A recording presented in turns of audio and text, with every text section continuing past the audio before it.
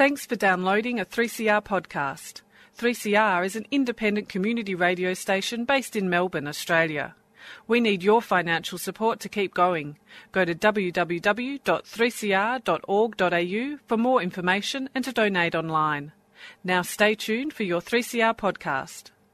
Well, good morning, and welcome to the 3CR Gardening Show. My name is A.B. Bishop, and I'm standing in for our illustrious host, Pam Vardy, who is having a well-deserved birthday weekend away. So on the off chance, Pam, that you've woken up early on your day off, happy birthday. Who's going to sing? Yeah, not me. Today, as you might hear, today in the studio I am surrounded by greatness because we have with us Stephen Ryan from Dicksonia Rare Plants and native plant gurus Gwen and Roger Elliott. Good morning to everybody. Good morning, AB, and everybody out there who's hopefully listening to us this morning. That's right, yes. So no one's going to sing to Pam? No. No, we don't want to upset her. Or the rest of our listeners, actually, for that matter. We'll do it privately. Yes. So what's happening in everyone's world? Well, what is spring? It's rather late spring now by the feel of things. It's summery today. Yeah, it's been a bit summery the last week or so. We've had some fairly warm days and then it's sort of dropped back again. I'm quite convinced that most of my plants don't know what season it is. Almost sure of it. There's all sorts of weird things going on. Things are finishing really quickly because of the warmth. And the dry as well. Yeah, and the ground has dried up already. I mean, I pulled out a whole pile of spent vegetables in the vegetable garden the other day and dug over one of the beds to put my tomatoes in, and it was hydrophobic. So I had to get a wetting agent onto it. It was just, I couldn't get the water to go in. Once the ground is dry now, it's really dry. So, and I don't know how many people got any rain yesterday. We got a few spots up. We got 10 mil. Yeah, we got 10 mil with it. Two batches. Did you have the storm? We had a storm, but not like what I think some people had. Your way. And the basin had it. We had lots of thunder and lightning and a bit of sprinkling in between. So Well, we got the thunder and lightning a wee bit, but we were hoping it was going to be last night. I mean, it was Halloween. The thunder and lightning would have been very appropriate for last night. Yes, it would have been fantastic. With all those kids running around with mock blood and gore and weapons sticking out of them and goodness knows what else last night. I don't know what it was like in your area, but very quiet. It was it? Oh, our street gets manic, but it's partially our own fault because we sort of engaged. You encourage it, yes, I imagine you would. We engaged with the whole thing. Some years ago, we used to have a next-door neighbour who was an American, and she had two little kids, and so we got into the swing of it for her kids. And it's grown out of all proportion now. I have to buy my lollies wholesale. And we get dressed up. I was a goblin last night, and our front veranda was covered in cobwebs and taxidermy and all sorts of bizarre stuff. And the kids love it. Although some of the small ones went screaming off our veranda in tears. That's what's meant to happen, surely. Yeah, well, apparently the parents thought it was screamingly funny. Yeah. So, and I said I was not paying for any sort of psychological damage we did. So, last year we had the neighbours' kids come down and bang on the door at about 9:30, and I think, what on earth is going on? Not having, don't have young kids around much. I was thinking, what on earth is going on? Oh, trick or treat. And although I was tempted to go for trick, we managed to find some chocolate and went for treat instead. Yeah. And so this year I was prepared. I had lollies and everything, and did a little bit of work on the front veranda, hung some skeletons and exciting things like that, and of course nobody showed up.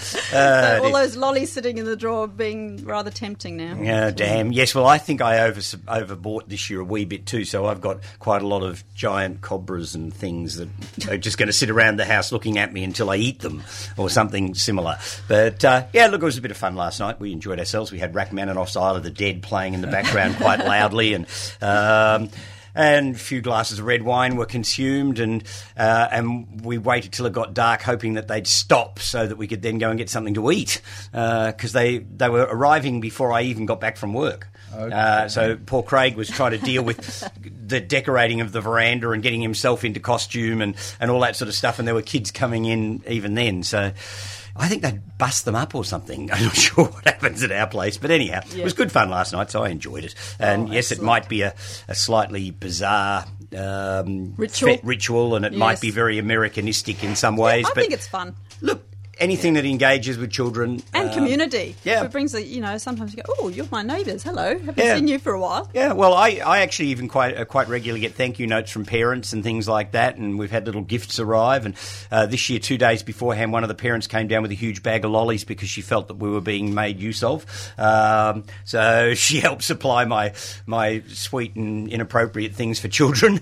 Nice. And, yeah, so it becomes a community thing. Yes. So if you engage with it, it can be quite good fun. Yeah, that's right. And I'm sure that they get some gardening as they walk up my driveway, so I'm hoping I'm catching a few of them by osmosis. They're being inculcated. Yeah, I think they are, Roger. I think that's the whole thing. They walk up the garden and go, wow, isn't this something? I hope. Yeah, well, it's interesting, isn't it, with these really sort of heady nights, just the wafts of scent. I mean, I go out our back door every night before I go to bed just to, relax and maybe see the moon if it's up. And there's at the moment there's this scent coming through, something really sweet. I'm thinking maybe it's the citrus. I'm not sure, the lemons. Yeah, probably. But it's so lovely. Just Yes, evening perfumes.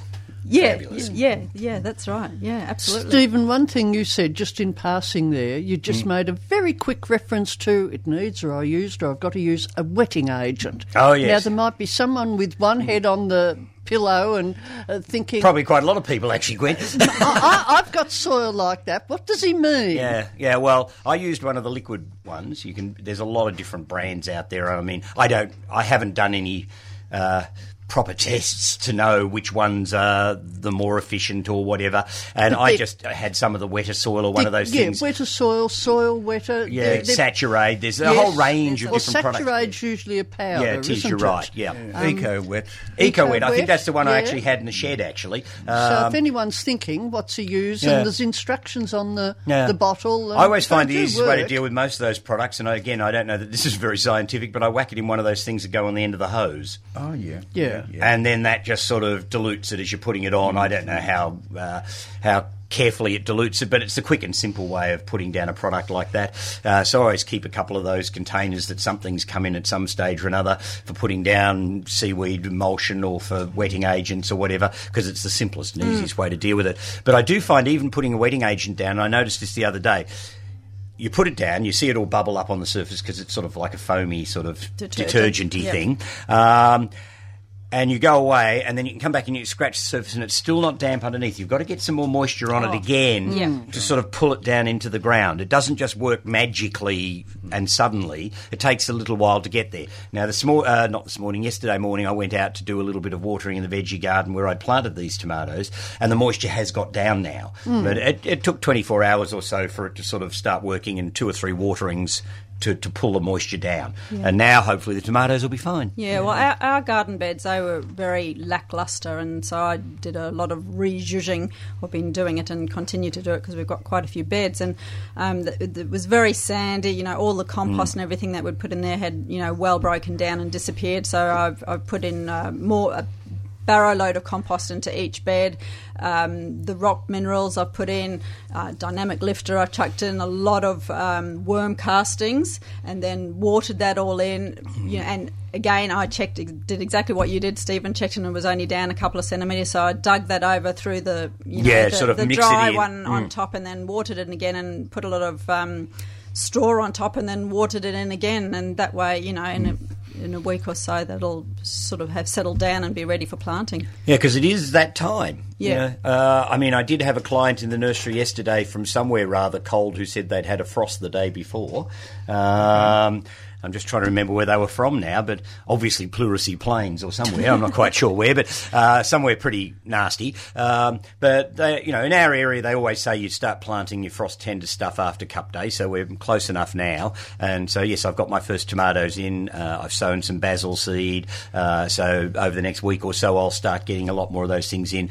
One of the beds of broad beans is just about done, so I'll pull that out and get ready for some sweet corn to go in. All that sort of stuff needs to be sort of considered now. Because you do have to think ahead if you want to eat out of your vegetable garden. Oh, that's right. And I'm trying to be really good and not I get overly excited when I'm putting in seeds, and so punnets and punnets of them, and trays of them, and then you've got 400 zucchini plants ready to go. Oh no, there's only room for two. Yeah, why did I do that for? Yeah, trying to pull myself back and have a bed ready for example, tomatoes. I've got one row of tomato plants already in. They're each about a foot high and in flower, and I've left the rest of the bed empty, and when the next lot of seedlings come through, then I'll put another row in. I think I'm being really organised like that, so that we have that continuous supply. Do you find, and I find this nearly every year, that you haven't quite finished one crop when you want to try and get the bed ready for the next one? Precisely.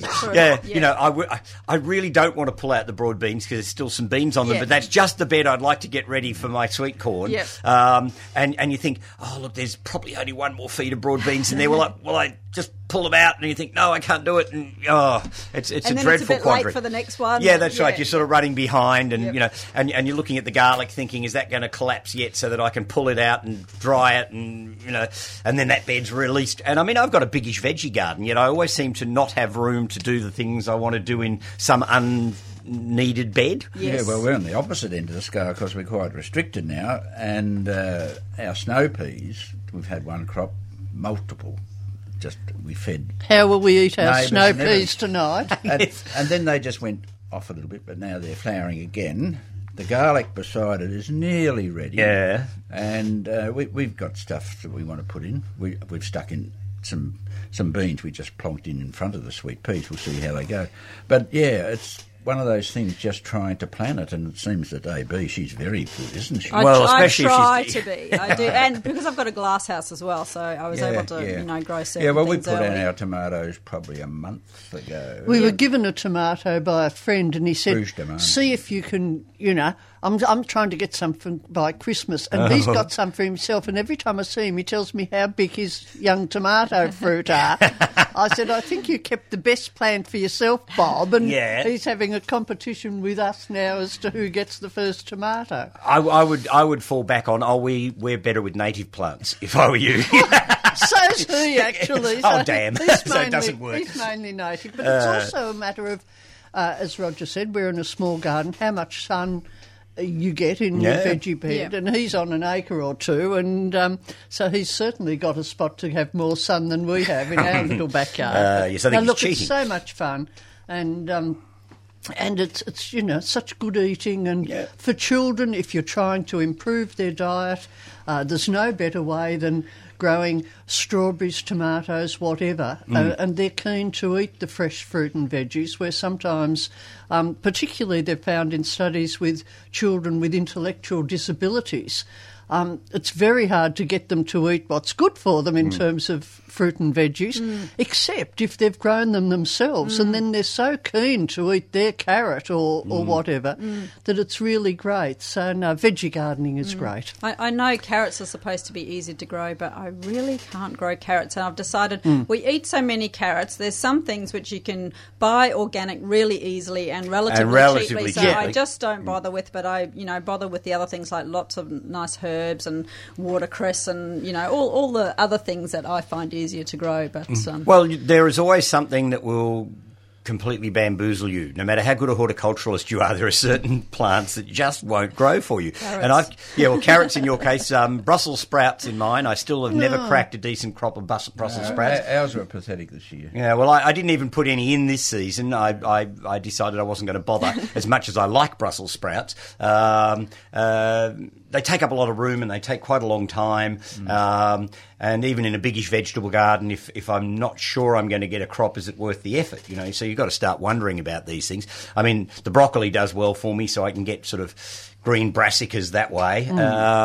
And some vegetables are more hard work, and so you've got to have the time to spend on them and what have you. I'm sure people go out there and pat their cauliflowers and things like that. I don't know why mine never are as good as other people's, but we had 3 beautiful cauliflowers. Did you? Well done. But 3 plants. The whole problem is that they nearly all ripened or came to be at the same that's time. right. So how much sort of cauliflower au gratin can you make in 1 week? So yes, it's always an issue with veggie gardening. Yes. But there you go. Yes, There's another aspect I think's worth mentioning, and that some things I never buy almost from the shop, because they're so much better if you can walk out the back, pick them and eat them.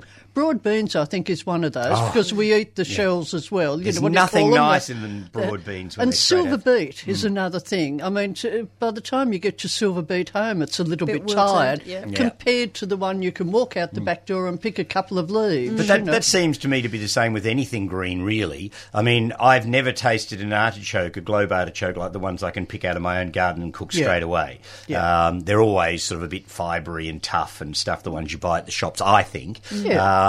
But because we ate our first two nights ago. Oh, what do you do with them? I'm always a little bit perplexed. They're so easy. I have tried them, but are you supposed to take out that little brushy bit in the middle? Don't bother with all that stuff. Pick them when they're that big, which is really good on radio. Tennis ball size? Yeah, tennis ballish size, with about 2 inches of stem. Yep. And make sure you shake out the earwigs. He means centimetres. Yeah, well, whatever. Make sure you shake out any earwigs, although once you cook them, the earwigs tend to float to the top. Yep. And just put them in unsalted water and bubble them away for about 40 minutes. That's all you have to do. Then you take them out, drain them, get all the water out, and then if you're feeling really luxurious, you put butter all over them. Yeah. Otherwise, you just put good virgin olive oil over them. You just drizzle it over the whole head, some salt, some pepper, and then you just start peeling one bract at a time and scraping them against the back of your teeth. And you get down to the centre. If the choke is still in there, you just scrape it off with a teaspoon, and then you get down to the plate underneath it, which is the most gorgeous piece of vegetable known to man, as far as I'm concerned. And by that time, you've got butter dribbling down your arms and off your elbows, and it's the most sensual meal you can have. Is a globe artichoke, and you don't have to do a lot of preparation. You don't have to cut the ends off the bracts. I've obviously been doing it wrong. You just get a big bowl that you can pour all your scraps in.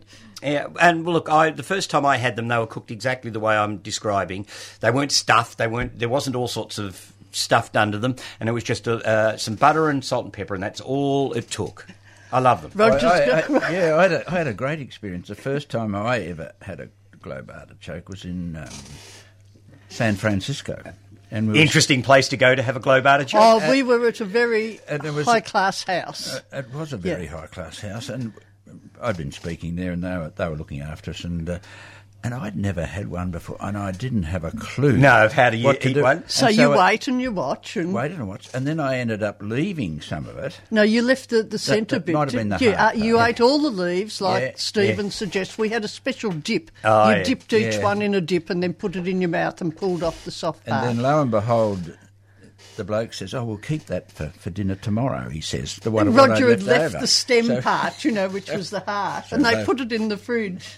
Well, the first time I ever had them was actually at Christopher Lloyd's house. Okay. And he used to do it on purpose because he'd love to see whether people could deal with the damn thing if they'd never had one before. And so he served them up in his dining room, and I fell in love with them immediately. I mean, they are fiddly and fussy to eat, but the flavour is absolutely fabulous. And having that interaction with food is good, isn't it? Well, I think so. Yeah, you can actually use your hands, and it's perfectly legit. You don't use a knife and fork. No, well, I don't know how you'd use a knife and fork with an artichoke, I have to say.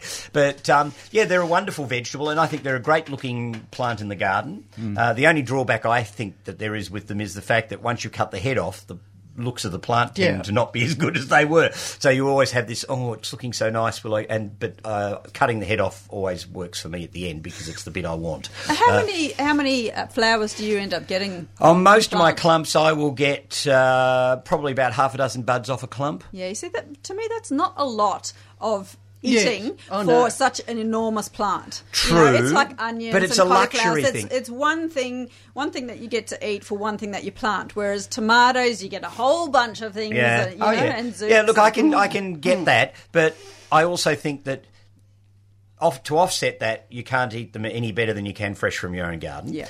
They're a seriously ornamental-looking plant, so they don't actually necessarily have to be in the veggie garden. You could plant your artichokes into your perennial border. There's no reason why you couldn't. I mean, a lot of people plant their sort of slightly wilder relative, the cardoon, as an ornamental in their borders, so why not, in fact, plant an artichoke? And the thing I like about the artichokes is that their foliage and their good looks are good right up until sort of mid to late spring, whereas a lot of other things are starting to just get underway, so they actually give you interesting foliage in your borders and things earlier in the season. So as long as you've got a bit of rich soil somewhere in a perennial border, you don't actually have to put them in the veggie patch. I have to say mine are in the vegetable patch because they're easy to manage there. But there's quite a few vegetables that I often sort of consider intersperse somewhere else, so that relieves some space for the more productive, perhaps, vegetables. And of course, there's nothing like growing your own luxury items, and that's the way I look at them. They're a luxury item in the garden. It's like asparagus and a lot of these things. There's nothing like picking fresh ones out of your own garden, and they are a serious luxury to have them. So, I'm very happy to devote a bit of room to something like artichokes. Yeah, very good. And, they're great fun, and they are so easy to cook. It's eating them that is the complicated bit. Yes. But once you've seen somebody do it, it's straightforward. I'll have to give it a go next season. Great. Give it a go. I guess you're just used to wanting to make them the same way that you see them in delicatessens. And that's like another vegetable. That's like the difference between fresh asparagus and canned asparagus. They don't taste anything alike, and it's like having completely different vegetables. Or instant coffee as opposed to ground coffee. Yes. It's like two different drinks. There's no sort of connection for me. Yeah. And I mean, I don't have nothing against jars of artichokes that you buy in the delicatessens for certain things, but they're nothing like I think they're nice. I like them. But nice on an antipasto or the platter. All right, well, let's get on to some community announcements. Okay. So open today, tomorrow and Tuesday is the Inspired Gardens of Gippsland. They're open from 10 a.m. till 4 p.m. Now, these gardens are in Neerim South, Jindivik and Jumbunna. Today, there's also an extra 3 gardens open in Jumbunna. Entry for 5 of the gardens is $7.50, and for the other gardens, it's $10 each. For further information and to receive a map and an explanation of each garden, you can email Leslie, so that's LESLEYJ221 at gmail.com. I'll spell that again. LESLEYJ221 at gmail.com. Also on today, the Australian Pelargonium and Geranium Society annual spring show. That's at Belfield Community Centre, Banksia Street in Ivanhoe. And also on today, Villa Alba Open Day. That's the historic house and the R.J. Hamer Heritage Garden, and the house actually is featured in the ABC drama The Beautiful Lie. I don't know if any of you have caught that drama, which is pretty good. And so the house is featured. A lot of sex going on in that. There is, yeah. So that's open today from 1 till 4. Admission is $10. Concession is $8. Children are free, and afternoon tea is available with a $3 donation. On to you, Gwen. Over to me. That Pelargonium and Geranium Society show, it starts at 9:30 today, goes through to 4 p.m. and costs $5. I have got a phone number for that if anyone wants further information, but you better ring Lorna fairly early or she'll be heading off down there, I'm sure. 9438 4080.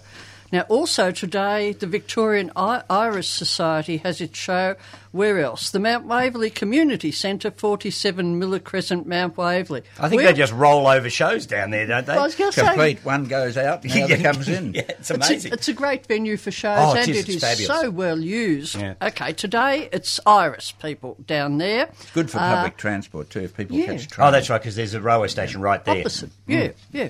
Today it's 11 a.m. to 4 p.m, so you can keep listening to the show right through to when we finish at 9:15, unless you're travelling there from Macedon, of course. Yes. I won't give you a phone number for that because I haven't got one. I've got an email, but look, just head out to the Mount Waverley Community Centre today if you're interested in Iris. Now, next Saturday, November the 7th, in the Coburg area, there is a garden festival. It's called the Pepper Tree Place Garden Festival, 512 Sydney Road, Coburg, 10 a.m. to 4 p.m.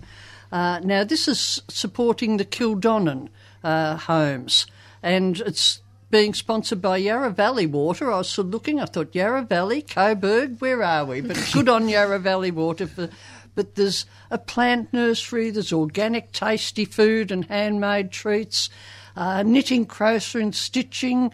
Perhaps this is like yarn bombing or something, revealing the beauty of our garden surrounds. There's workshops and talks throughout the day.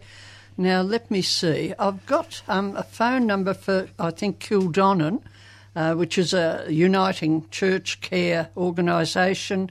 That's the only number I've got for further information. It is 0431 494 773, and that is next Saturday, 10 till 4 p.m, and it doesn't say how much it is to get in. Maybe it's a free one. Yeah, well, I mean, there's all sorts of things, no doubt, that you can support Kildonnan once you get in there. Just community information, market stalls. I'm sure there's, all sorts of food and everything. So that's the way you would support it rather, I think, than paying any price, because I've got a full A-page sheet here, plenty of room to put an entry fee if there was one. I've got a couple of advance notices here. A little bit in advance anyway. On Tuesday, November the 17th, the Friends of Burnley Gardens are holding a dinner at the Gardens, and there's a talk. It's going to cost you $30. That's for the meal and the talk. If you're a member of the Burnley Friends, $45 if you're not. If you just want to go to the talk, it's just $10 members and $20 non-members. But the speaker is Lindsay Poore, and Lindsay's been a long-term guide at the Royal Botanic Gardens, Melbourne, and she's a volunteer at the Herbarium too, and president of the South Melbourne Garden Club. She's been involved with various gardening groups for a long time, and she's really passionate about seeing garden plants in the wild, so she's going to be talking about wildflowers of the deserts of Utah and Arizona. Goodness. And that'll be pretty spectacular, just all those plants that grow there, all these wonderful cacti, not just cacti, but lots of other things. So that's Tuesday, 17th of November. It's going to be held at Burnley College, 500 Yarra Boulevard, Richmond, and bookings are essential, so you can ring 9035 6861 or email a.smith@unimelb.edu.au. The telephone number again is 9035 6861. So that's Lindsay Poore talking about wildflowers of the deserts of Utah and Arizona. And on Sunday the 22nd of November, there's a special sale day and mini display. This is by the Yarra Valley Bonsai Society, and it's being held in the Japara Living and Learning Centre, which is in Durham Road, Kilsyth. 22nd of November, and the doors open at 10 a.m, and it only goes to 1 p.m, so you've got to be right on time there. The cost is $2 to get in, and so there's a great selection of bonsai and bonsai-related items, trees, starters, nursery stock. There's books, stands, tools, and a whole range of other things. So if you'd like further information on that, they haven't got a phone number, but we can give you a email address. So if you've got your pens there, it's rjelittska@iprimus.com.au. So that's Sunday the 22nd of November for a special sale day and mini display of bonsai. Well, it would be a mini display, wouldn't it? Yeah. Sorry. Boing, boing. Although they do have these big ones. Well, they do, yes. They can, Roger. Relatively speaking. Yes. Oh, they're huge. Yeah. Actually, a person we know, they've got a well-established garden just north of Berwick there somewhere, and she told me the other day her husband's digging up, he's got into these huge bonsai things. He's putting in a special pavilion. Oh, goodness. And he's Must digging be up. serious. He's digging up big, well-advanced plants in the garden, and then he's starting scraping bark on all this stuff. Oh, goodness gracious me. And then they probably bleach the bark, the inside of the wood. And well, I suppose it keeps him entertained. Very technical. Goodness Now, gracious. I think you've got the last. Yeah, I've got one community here, and this one's also a Burnley Gardens one. So a lot of the information that Roger gave you re the talk that's coming up, as in who to ring and who to email and all that stuff, is the same. But this is, again, from the Friends of Burnley Gardens, and they're running a short course on fit fruit trees in vertical spaces. So it's a summer pruning and espalier workshop being led by Chris England of Merrywood Plants. And it is on Saturday the 5th of December, so it's quite well in advance, but it's one of those things you will need to get organised for and to book for. It's obviously at Burnley College. It's from 10 a.m. to 10 a.m. to 1 p.m. The cost for members is $55, for non-members $75. Bookings are obviously essential, so again you can ring 90356861 or email a.smith@unimelb.edu.au, and you will need to get in touch with them because you will have to pay in advance, and it's BYO cleaned and sharp secateurs. So if you want to know how to deal with fruit trees in the summer and look after your espaliers, that would be a perfect opportunity. Excellent. Well, you are listening to the 3CR Gardening Show. My name is AB Bishop, and with me in the studio are Stephen Ryan and Gwen and Roger Elliott. It's time to open our line for callers, so if you've got a question or fancy a quick chat about something that's going on in your garden, we'd love to hear from you. The number to speak to us on air is 94190155, and the outside line, Anne is on the outside line on 94198377. So those numbers again to speak to us on air, 94190155, and to speak to Anne on the outside line, 94198377. Now, I knew that when I saw that Gwen and Roger and Stephen were coming in, that we'd be surrounded by a plethora of plants, and I certainly haven't been disappointed. AB likes plethora too. Yeah, I like plethora. It's a great word, plethora. It is a good word, and it's very apt. It's my penultimate word, really. Yeah. Take that as you want. Yeah, so where shall we start? Oh, I don't know. We could start on one of mine at the far end. Why don't we do that? Now, I brought along a shrub from a genus that I don't normally have a huge amount of interest in, and it's a Pittosporum. Yes. We all know that one of our native Pittosporums has gone feral over half the blasted country. We also know that there's one Pittosporum commonly known as James Sterling, which is might not have gone weedy, but it looks weedy most of the time, and seems to be used in every suburban setting known to man. That's New Zealand, isn't it? Yeah, that's a New Zealander. But this particular one is Pittosporum tibera, which is a Japanese Pittosporum, and it hasn't proven to have any downsides as far as I can figure. It doesn't seem to self-seed around. It makes a nice, compact, neat shrub to about 2.5 to 3 metres. I saw it used a lot in the Mediterranean, the south of France, for screening and hedging. It seems to be very drought-tolerant. It's comparatively shade-tolerant. It flowers at this time of the year with little white flowers. It's not actually dissimilar to the Pittosporum undulatum flowers. They sort of come out creamy white and they go a slightly lemony colour as they age. It has a nice perfume. It does. So its foliage is lovely and glossy. I think you've cleaned every leaf to bring it in. No, I Very didn't. shiny. This one just came straight out of stock in the nursery. But you're right, it looks glossy and shiny. It's and I love foliage like that because it glitters in the garden. I think leaves like that look healthy. And so I think Pittosporum tibera is one of those plants that is unfairly ignored by the nursery trade. I think it's not overly difficult to propagate. It doesn't take too long to get a saleable plant. It flowers in an 8-inch pot, so there's no reason why even the garden centres and big stores shouldn't stock it in a sense, because, when they sell things that are in flower, this would be a perfect plant to sell. And yet you don't see it grown much, so it does leave it open for me to grow and sell because you can't buy it that easily elsewhere.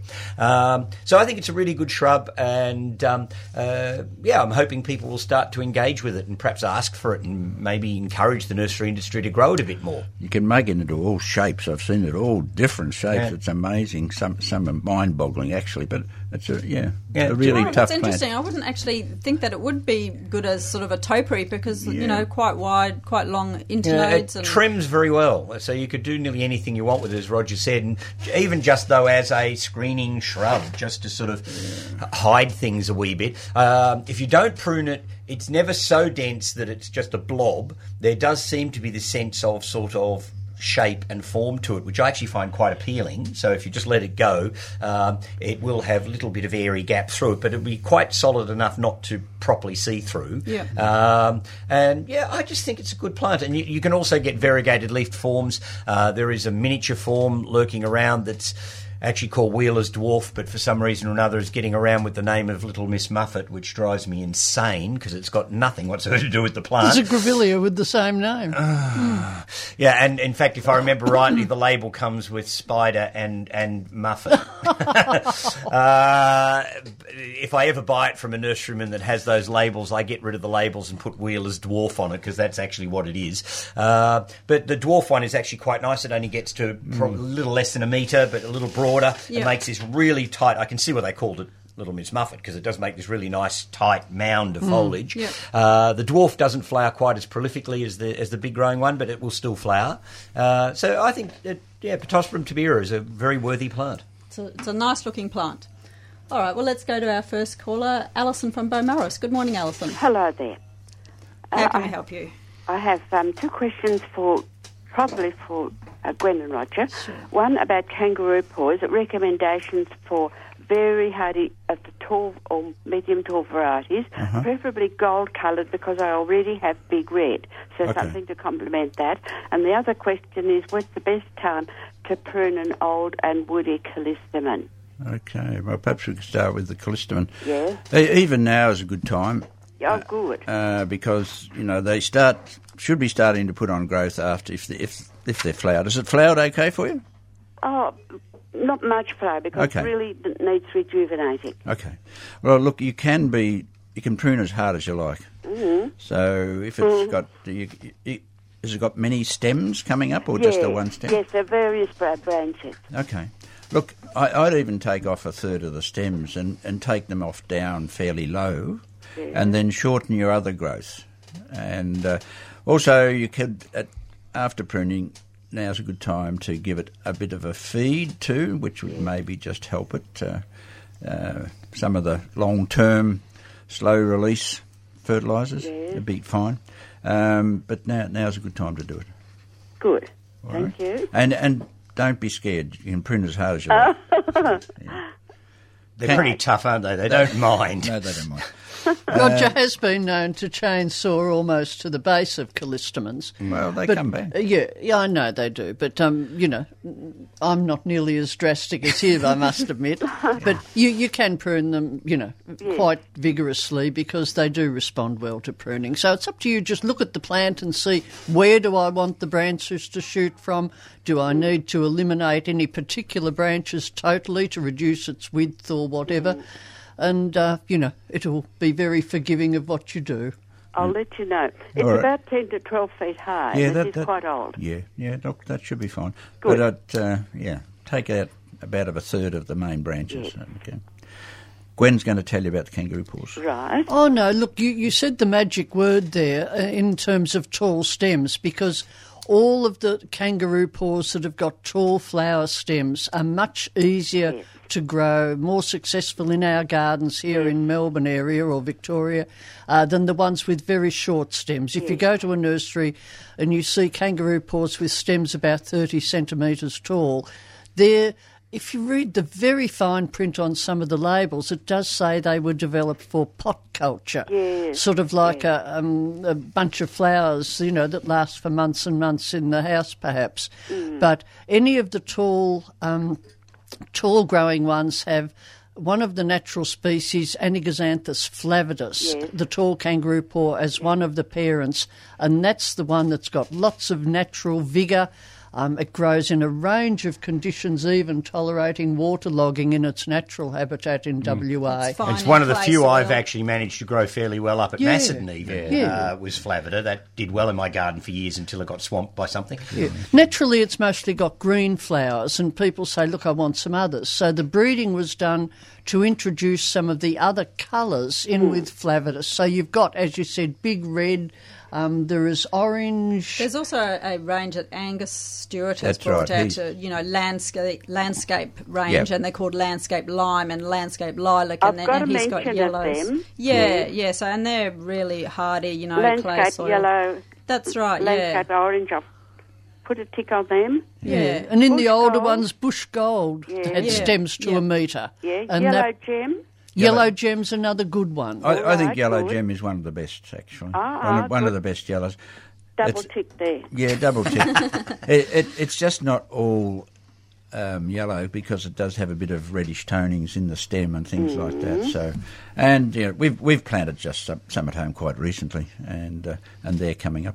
And the birds love them. You'll have lots of little honey eaters and bigger honey eaters doing acrobatics. Birds bending them onto the ground. Nothing but noisy miners. Oh, right. I know you'll get some others. Now, are those available at Karanga? Yes, certainly. Or, a lot of your other nurseries too, but Karanga at Mount Evelyn certainly has a good range. Yes. All right. Thank you very much. Okay. Thanks, Alison. Bye. Bye. And let's go straight to Sharon in Cheltenham. Good morning, Sharon. Oh, good morning. Look, I wondered, next winter I wanted to plant, it's a bit advanced, but I wanted to plant some grevilleas. Yes. I've got a northern wall, Uh-huh. and I particularly would like winter flowering Okay. and 1.2 sort of high, although it's not.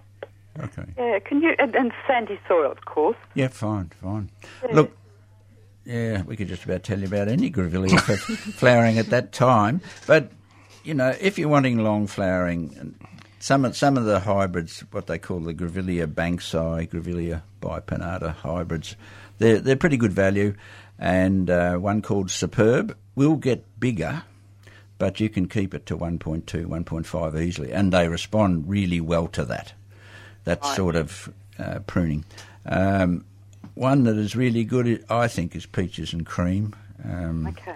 I must admit, when that first came out, I thought, is that going to grow down here? But it thrives. Yeah. Superb is an orangey red, and Peaches and Cream is well named. Cream and apricot to peachy colour. Yeah. So, but, if you're wanting really bright reds, there is one sold under a few different names, Grevillea Scarlet Sprite.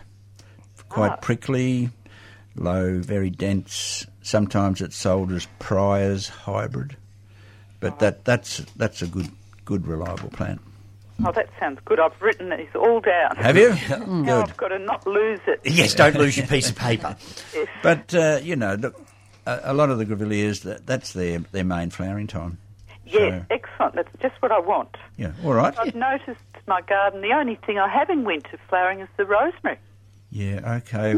I know. I was just talking about this subject to somebody yesterday. I was writing a book, and as you do. Yeah, and she was wanting information, and we said, the thing is, if people go, and I think you mentioned it last time you were on, or even last week maybe, people go to the nurseries now. Yeah, and if they get excited, got a new garden, and fair enough, they get excited too when they see all the stuff. Often grab it, then they find autumn, winter.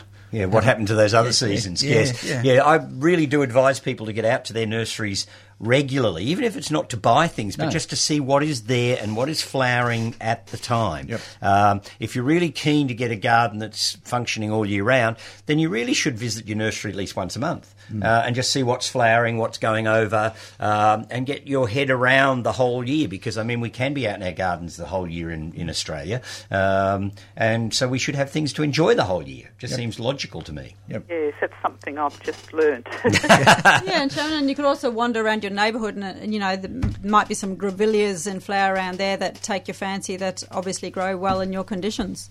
Yes, there are a few. They're cutting down things as hard as they can go around here. Okay. Oh dear. Well, you change that. Yeah, so All right. Well, look, thank you. Bye. Thanks, Sharon. Just continuing the praise of that Grevillea superb, we said it's got an orangey red flower, and the flower is about, in Stephen's terms, 4 or 5 inches long. Isn't that easier to visualise, though, than so many centimetres? It's a nice spray. Long as people don't think the flower. The flower head. cluster. I'm sorry, dear. Yes. Right. But we had a friend came around for afternoon tea a few weeks ago, Jean, and she said she's a member of a garden club, and she's been cutting Grevillea superb. She's just very precise from her front garden for the last 20 years, and has taken it to every monthly meeting of the garden club that she's attended. It's just in flower the whole time. Yeah. This is the beauty of it, and it really does. It will tolerate sandy soils. It will also tolerate fairly heavy clay. Probably as long as it's not waterlogged. I wouldn't give it waterlogging. It does like a bit of moisture if it gets it. It really responds to it. Well, but, it has to support that flower, doesn't it? But it can grow up to maybe 2 to 3 metres unless you prune it back. Yeah. And it's good to prune it back. You get rid of some of the old stems, and it rejuvenates the plant. Sometimes well it can named. be tricky, though, can't it? Because if a plant's flowering all year, you're so appreciative of having those flowers that you really don't want to chop it back. That's when you pick them and take them to the garden club. You do that, and you also pick your timing. If you've got something that flowers nearly all year round, pick a time when the rest of the garden's looking at its best to do your pruning. So you don't miss it as much. You don't. Look, if you cut it back in the middle of winter when everything else is looking dreary, well, then you're actually taking away something that could be really important. So it's not a matter of pruning at a certain time of the year. It's a matter of picking the time of the year when the rest of your garden is looking good, and then you cut that Grevillea back to give it a bit of a chance to come back again. Yes. And that's the way I would deal with a plant like that. Yes. Let's go to Marjorie in Hawthorn. Good morning, Marjorie. Oh, good morning. Thank you for taking my call. You were talking about Pittosporum earlier, and I thought I'd ring and ask whether anybody there knew the name of a Pittosporum that I saw first many years ago, and more recently again. One was in Shakespeare Grove in Hawthorn, and the other was deep in the Strzelecki's in the garden of an abandoned house. And it's a Pittosporum which has burgundy flowers. They're deep red to burgundy, and instead of having a rather wide, sort of round growth, it is slightly erect and a bit more of a column. Yeah. Sounds like one of the forms of Pittosporum tenuifolium, I would think, which is one of the New Zealand Pittosporums. Is it? And James Sterling, in fact, is one of its hybrids or selected forms, but they all get those little dark burgundy flowers, the tenuifolium forms, and there's variegated ones, there's burgundy-leafed ones. The straight form itself has a slightly silvery-ish leaf, but it's certainly much bigger than the foliage of James Sterling, which has quite tiny leaves. Yes, these leaves are slightly rounded, are they, Stephen? Yes, slightly rounded. Yeah, and this is a natural, not a developed. It could well be the wild species. Yeah, pardon? It could well be the wild species of tenuifolium. Yes. Why I ask that is the first one that I saw in Shakespeare Grove was in the garden of what I understand was the first German. What do you call it? Not embassy in Victoria. Oh yes, the consulate. Consulate. Yes, thank you for that word. Consulate there, and I assume that it was pretty old. The house was pretty old, and the garden was too.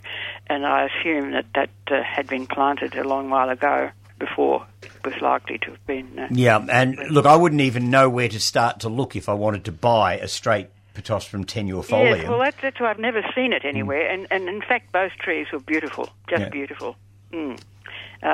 Anyway, thank you very much for that. Thanks, Marjorie. That's helpful. At least it's answered it's just been at the back of my mind for years what that one was in Hawthorn. Right, thank you. Good on you, thank you. Okay, bye.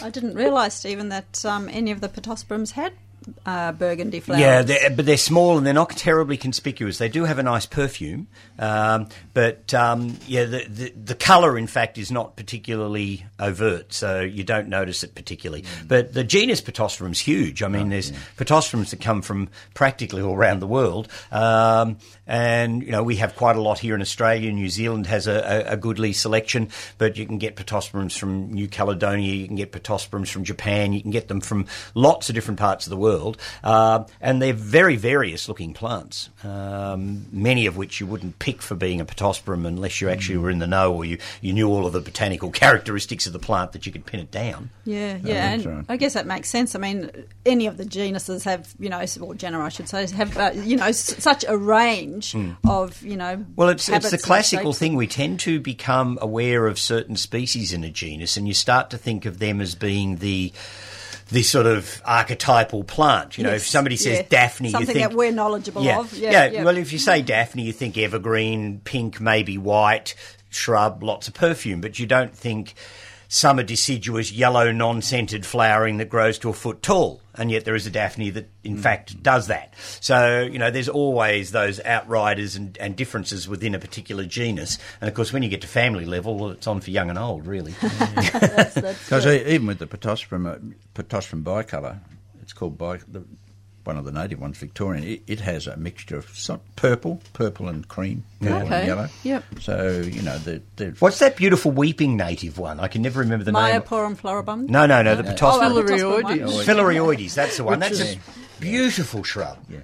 Beautiful shrub. And it doesn't look like a Pittosporum at all to the uninitiated. It's good for forming copses because it suckers, if you like copses. Oh, yeah. And, of course, a lot of people don't like suckers. No, I know. Yeah. No. Why? Well, because gardeners are annoyed if they can't grow something, and they're annoyed if they can. It's that control thing, isn't it? It is a control thing. People are worried about something that might actually have a bit of zest and life of its own, and for something to pop up where it wasn't planted is often, an anathema. Oh, yeah, they get really distressed about this thing that sort of suckered. If you don't want to sell a plant in a nursery, tell them that it suckers or it has prickles, unless it's a rose. In which case it seems not to matter. I'm glad you said prickles. Yes. Because they're not thorns. Yes, yeah. Well, anything prickly, in fact. Yeah, people don't like prickly things. No, that's true. All right, let's go to Marion in Frankston. Good morning, Marion. Oh, good morning. Look, I've been very naughty and I've left the hellebore in a pot for too long, and it's growing beautifully, but when I tried to pick it up, it's firmly grown into the ground. And I'm just wondering, is there a good time to try to remedy that situation? Yeah, this morning, I would think. All you do is just slice the roots at the bottom of the pot. So just get a knife or something and cut them off at the drainage holes. Right. There'll be so much root system inside the pot that the removal of the other extraneous roots underneath won't do any real harm. Right. And then I would get it out of that pot. Yep. And into the ground or into a much larger pot. Although I have to say hellebores, I think, long-term are far better in the ground than they are in pots. They have an exceedingly vigorous root system for the size of the plant above. So if you're going to keep them looking healthy and good in a pot, you need to put them in a surprisingly large pot for the size of the plant. Okay. So I think they're better in the open ground. Okay, well, I will do that this morning. Yeah, do it this morning, and obviously because you've removed some root system, if you are going to plant it out in the ground, make sure that you soak the roots before they go in. Yep. And keep it well watered at least for the first week or so until it starts to sort of form some root system out into the existing soil. Okay. Terrific.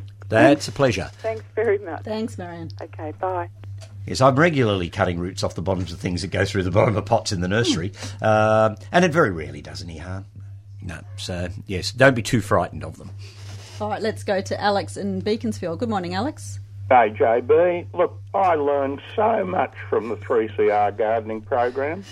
That's fantastic. Well, this morning I've learned that you've got an overfullness or a superabundance or even a plethora. Yeah, well, there you go. Yeah, so that's really great. But I have got a question and a comment too. What function does rock dust have in the garden? On Gardening Australia, they carry on about putting in a handful of rock dust. Yeah, well, Alex, that just puts back a lot of the trace minerals into the soil because we've got such depleted soils here. The rock dust is mined mostly over in WA, I think it is, and it's got a lot of the different minerals that are useful to most plants. So just a sprinkling of that once a year I find to be very beneficial. And where would you buy it? Any of the hardware stores, any of the garden centres. Righto. And probably the most important thing is it was wonderful to hear the discussion on kangaroo paws. And I don't think it's too early to reveal that this time next year there'll be a wonderful workshop and lectures on kangaroo paws at the Royal Botanic Gardens at Cranbourne. It doesn't sound too early at all. Yeah, people can get organised. Yeah, Put it well, in the it's calendar. worth putting it in your diary because it will be a fabulous time with some top speakers. I think those Elliots probably know a little bit about it.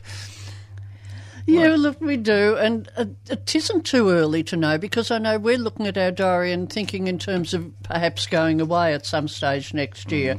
And we said, OK, we can't go around 25th, 26th, 27th of November because sometimes people really kick themselves if they've made plans and then find that Angus Stewart's coming down to Cranbourne from New South Wales to talk about kangaroo paw cultivars. And we've also got Steve Hopper coming from Perth. And Steve is the person who's done heaps of work on the kangaroo paw naming and all the species. And Steve was head of Kings Park in Western Australia. He went from there and was head of Kew Gardens in England. And he's now back in WA, and he said, yeah, I'd love to come. Oh, fantastic. So, I mean, it's going to be really big, and already people are growing things. We may be able to release one of Angus's new cultivars. Oh, fabulous. And it's really going to be important. So next year, November 25, 26, 27, keep it free and keep your ear to the ground. Thanks, Alex. Oh, you friends attract some brilliant speakers, don't you? No, look, the guy... Oh, look, that's the other thing I should mention, the Cranbourne Gardens. I don't know, I'm sure Alex would have got an email, but day before yesterday they got the World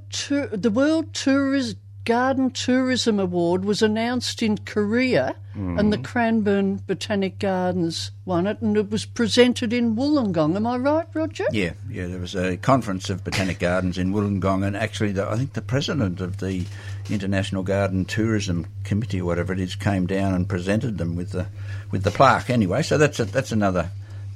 feather in their cap. Brilliant. Or whatever they well get. deserved. Yeah. So if you haven't been to Cranbourne... Shame on you, really. Do go, folks, because it's different and it's attracted so many awards. Allowed to get political on 3CR? No, not on Sundays. Except today. Go on. I think it's marvellous that the gardens at Cranbourne have attracted so many international awards. Yeah. And yet they're being squeezed for budget. Yeah. That really eats into me when we see so many. I've got nothing against sports grounds, but I have.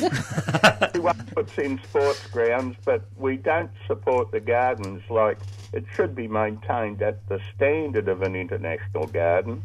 And I think I'll have to write to the politicians and tell them how to run this. Go for it, Alex.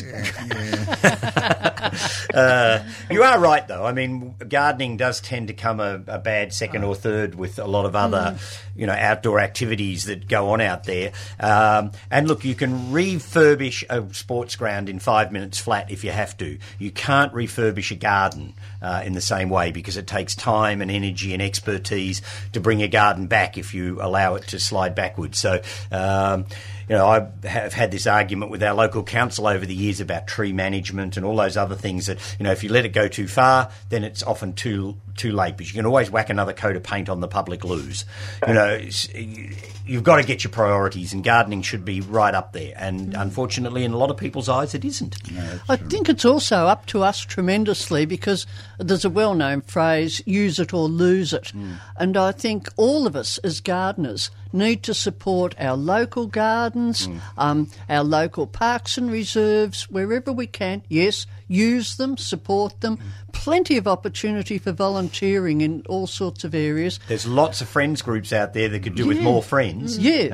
I know the Gisborne Botanic Gardens is always looking for people to join their little friends group, and you can get involved. You can go to planting bees. You can learn lots. It's a great community thing to get involved with.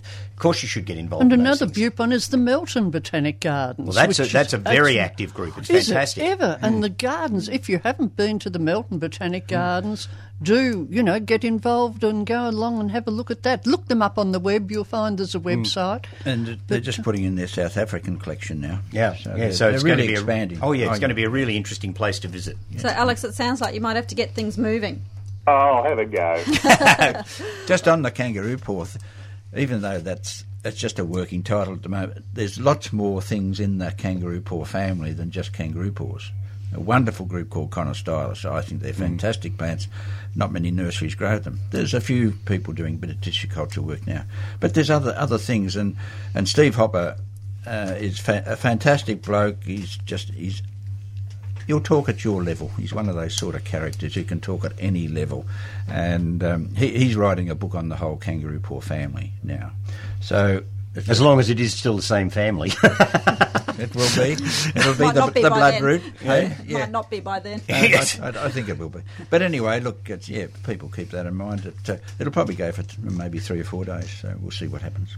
Yeah. Good on you, Alex. Thanks for calling. Okay, bye. Bye for now. You are listening to the 3CR Gardening Show. My name is A.B. Bishop, and with me in the studio are Stephen Ryan from Dicksonia Rare Plants and Gwen and Roger Elliott. We are running through until 9:15 this morning, but if you need to head out, you can download the show later by going to www.3cr.org/podcasts. But right now, if you want to speak to us on air, give us a call on 94190155, or for the outside line, call 94198377. Roger, I thought that was interesting what you said about Conostylus, because for me, I just think kangaroo paw, and that's all I think of is kangaroo paw. You don't really think of anything else related, do you? Because they're so other spectacular. Great Blancoa. There's only one species in the genus, but the red bugle.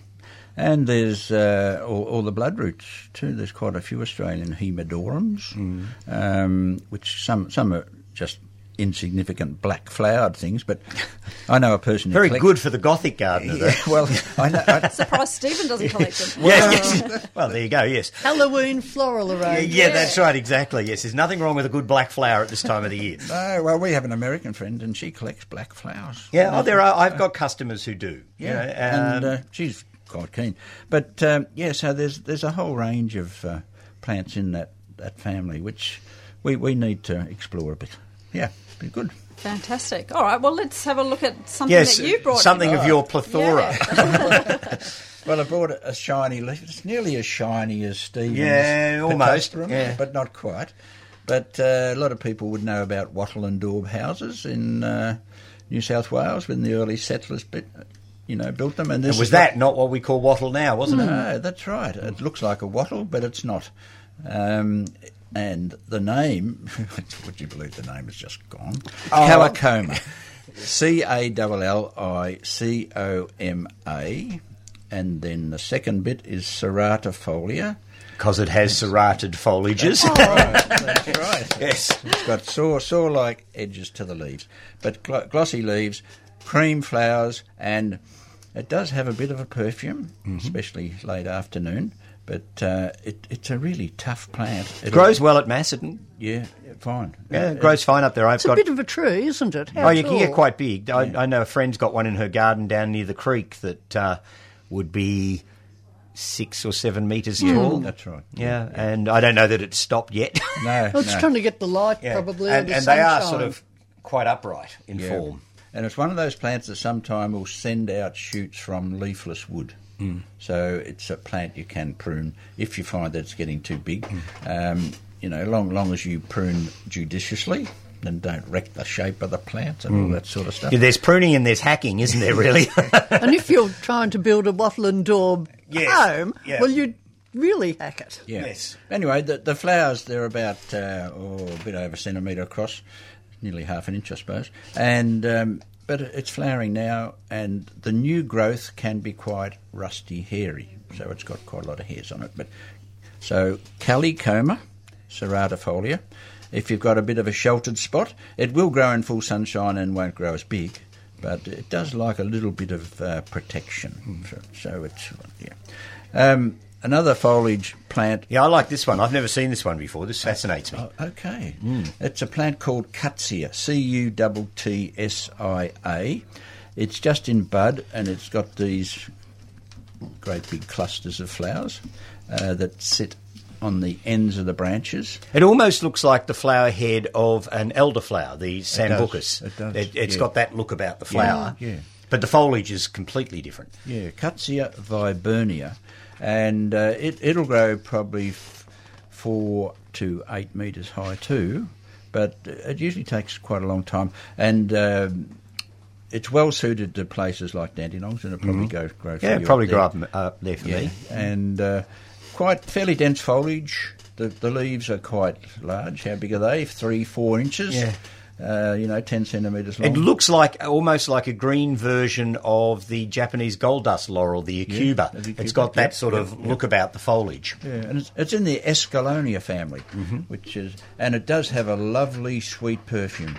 The flowers are just probably half a centimetre across when they open, starry flowers in mass. And those heads there are probably... Is it a monotypic genus? Or I think it might be. Yeah. I think it is. Yeah. Very interesting. You mean only one Yeah. species in the genus. You might be right. So. Native elderberry. Yeah. Common name. From, well, hence it looks like an elderberry flower, as I said, the Sambucus. So there you go. Yeah. Southeastern Queensland, northeast New South Wales, I think we're... And you think it'd still grow all right in the cooler parts? Well, if it grows in the Dandenongs, I mean, we're just that fraction bit colder again. Yeah. Especially with a bit of protection. I haven't seen it damaged by cold up there, but, and it's obviously a very shade-tolerant shrub by the looks of it. Shade, and there is a plant... I should mention that the plants we've got today have actually come out of Kawarra Garden up at Kalorama. With permission, of course. Yes. No, we were just on duty, welcoming people there yesterday, and I said, Gwen, we could get some flowers. So Kawarra Garden is on the Mount Dandenong Tourist Road. It's open from 1 to 4 today. And it's obviously looking very spectacular at the moment with the array of things you brought down. It is. All the Waratahs are nearly finishing, but they hold the Waratah collection and the Baronia collection there. For and the plant Yes. Plant Trust. Plant Trust, yes. It's GPCAA, but Plant Trust to everybody now, which is good. It's simplified it. Yeah. Now, Stephen, we've this caller might be relevant for you. Penelope has a Weigela that has never flowered and wondering when she should prune it. Well, if it's never flowered, that's a bit odd, because Weigelas are one of those shrubs that often hard to stop flowering when they're established in the garden. The only thing I can think of that might be a problem is that maybe it's in far too much shade. It'd be about the only thing I can think of. And pruning it isn't going to encourage it to flower. What it's going to, in fact, do is encourage it to have lots more growth. Weigelias, like a lot of those deciduous Northern Hemisphere shrubs, you prune by removing some of the older canes completely. You don't cut the whole plant back, so you go through the plant and selectively take out your older stems. You do the same with forsythias and colquitsias. There's a whole range of those sort of deciduous plants, so that's the best way to treat them. But if Weigelia is not flowering, then it sounds to me like it, and if the plant is healthy enough and what have you, it sounds to me like it's just not got enough light.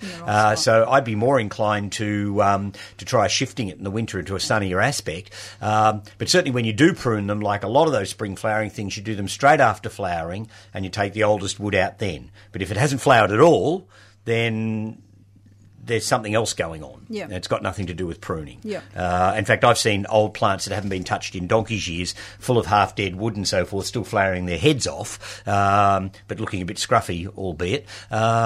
So pruning really shouldn't make a difference with the Weigelia. Sure. So, and would you prune it back a touch if you were moving it? I would, but again, I'd do what I would do if I was normally going to prune it. I'd actually thin it out. I'd leave some of the canes intact if I could, and take out all the older canes so that it wasn't stressing the plant when you move it, and do it in the sort of late autumn, early winter, as soon as the foliage is shed and we've had a bit of a break in the weather, and it should hardly notice it's happened. I mean, they're one of those plants that should shift very easily. Most of those deciduous shrubs do. So would a bit of potash or something that may... look, it's hard to know. It's hard to know, but look, it can't do any harm. A little bit of potash around anything that's not flowering well really probably can't do any harm. But whether it really help or not, I think, is a moot point because it's so dependent on where it's growing. Yeah, just consider its position. Yeah, I think, yes. Consider where it's growing, and if you think that it's in a spot where it's probably not getting very much direct sunlight at all, that's probably the main reason. Yeah, sure. All right, well, let's go to Jenny in Newham. Good morning, Jenny. Yes, good morning. Good morning, Stephen, and very nice to hear the Elliots too. We have very intermittent reception of your program. I was going to say, you're lucky to get us where you are. Well, I get much better reception on the telephone, I can assure you, than on the radio. But look, I was ringing. I've got just following on from what you were just saying there, Stephen. With pruning things like the spireas, do you do that from early on? I've got some that are about 2 years old. Would you take the old ones out now? No. If they're only 2 years old, you probably don't need to. It's probably wood that's getting on to 4 or 5 years old that I'd start to recycle. Okay, I was looking at that so yesterday. I'd leave them alone for the first 3 or 4 years. As long as they've got good vigorous growth on them and they're happy and they're flowering and they're doing their thing, then I would leave them alone. But then after that 3rd or 4th year, I'd start assessing some of the branches, and anything that's getting really twiggy, and perhaps losing vigour, then consider removing that back close to the ground. Right. I know it looks wonderful. I know when you do that because I have done that previously. Oh, yeah. It refreshes the whole plant. You get rid of that dreadful twigginess, and particularly with things like spireas, which can often be quite elegantly arching, it reinforces that natural tendency, and the whole plant just looks better. Yes, I agree. But I did actually ring because I've got a hedge of rosemary which I planted probably 2 years ago, and we're consistently getting dieback in parts of it. So I've got about 7 plants in a row, and every now and then there's a whole branch that's gone in one of the plants. Why would that be? Is it sort of fungal, maybe? I'd be surprised if it was fungal. I think it's more likely to be something environmental. Is it possible that they're getting a bit wet in the winter? No, I don't think so. Because rosemary does like really sharp drainage. I can't think of any other real reason. I mean, where you are, it should grow fine. I mean, they're pretty cold hardy and all that sort of stuff. And as long as they get good winter drainage, there's no real reason why rosemary shouldn't make quite a respectable hedge for you out there. Yeah. You might want to try just a foliar seaweed feed just to, improve the vigour of the plant. Yes, they're certainly vigorous. The ones, I mean, they've grown very quickly and they've grown very tall, and I've been just chopping the tops off them just to keep them a bit more broad in the base. But I just find, I mean, it could be that they're slightly damp, but I wouldn't have thought so. It's on a bit of a slope, so I mean...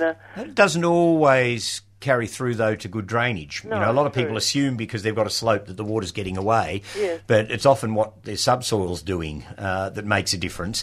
I'd be very tempted next winter to actually dig a hole just outside the root zone, particularly if you've got one that's got a fair few dead bits through it, and just check that out, because that seems to, that would be, for me, one of the main causes for rosemary to have problems. Right, okay, well, that sort of... Haven't got a tall dog. I was just wondering that. That's what I was trying to work out how to say. Could I ask one more quick question just on behalf of my mother, because I was just talking to her and she said, you should listen to Stephen because Stephen and the Elliots are on and, it's all good. And she's having terrible trouble with thrip on her pale roses in her city garden. It's a very protected garden. Is thrip more likely to be in a sort of a microclimate area where you don't get a lot of breeze? Yeah, thrip loves a nice sheltered environment, and it loves pale-coloured flowers. So really she's created a thrip habitat. And look, there's not an awful lot you can do about it. I mean, I don't want to be advising people to spray chemicals all over their place to discourage thrip. I mean, it's one of those things that does come and go.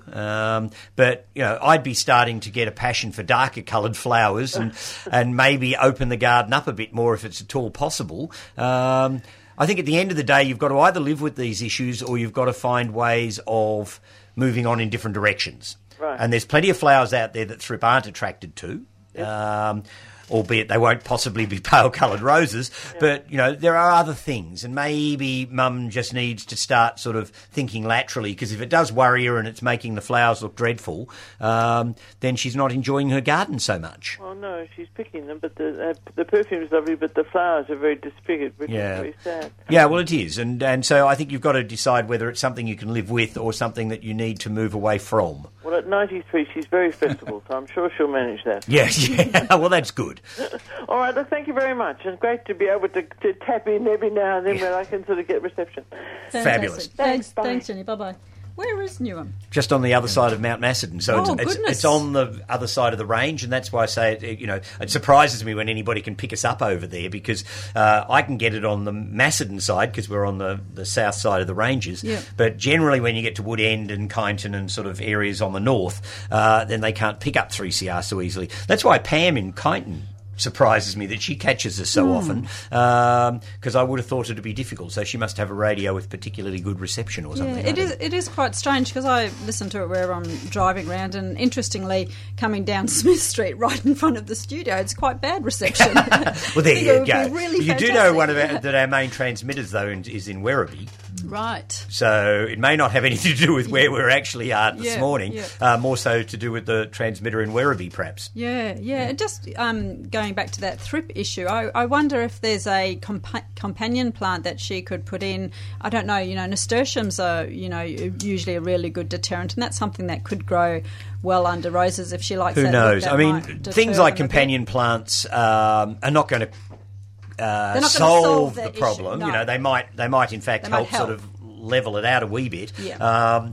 I just don't like the idea of using a lot of chemicals to deal with bugs like that, because you really would need to use a systemic probably to actually get into the flower heads and everything else to actually deal with the issue. And of course they keep flying in anyway, so once the chemicals used by date hits, well then they'll be off and running again. And it is very weather dependent. I mean, when you get this humid sort of weather like we're getting at the moment, it's a wonderful breeding ground for bugs. Well, it's such lovely weather, isn't it? Well, we're enjoying it. Why in fact shouldn't thrip? Exactly. All right, well, let's go to Jill from the Herb Society. Good morning, Jill. Good morning. Can I tell about what's happening at the Herb Society? Absolutely. We would expect you to, Jill. We're having Australian Bushflower Essences with Caitlin Graham-Jones, who's a qualified naturopath. And so she'll be talking about things like bottle brush and gum flowers and things like that, which have other uses besides being beautiful. And when is that? This is at Burnley Horticultural College, room 10, in the main cream brick building. And that's 500 Yarra Boulevard. It's Richmond on the internet, and it's Burnley on the map. Melway. How awkward.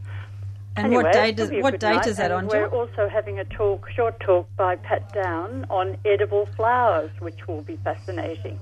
Fantastic. And what dates are both of those? So that's the 5th of November. Yep. This coming Thursday, 7:30 p.m. Sure. And so was that the date for the Australian Bushflower Essences, or That's right. The same day. Ah, the same day. We have a short talk, and then we have a long presentation. Lovely. And how much is that to get in? Visitors $5. There's supper.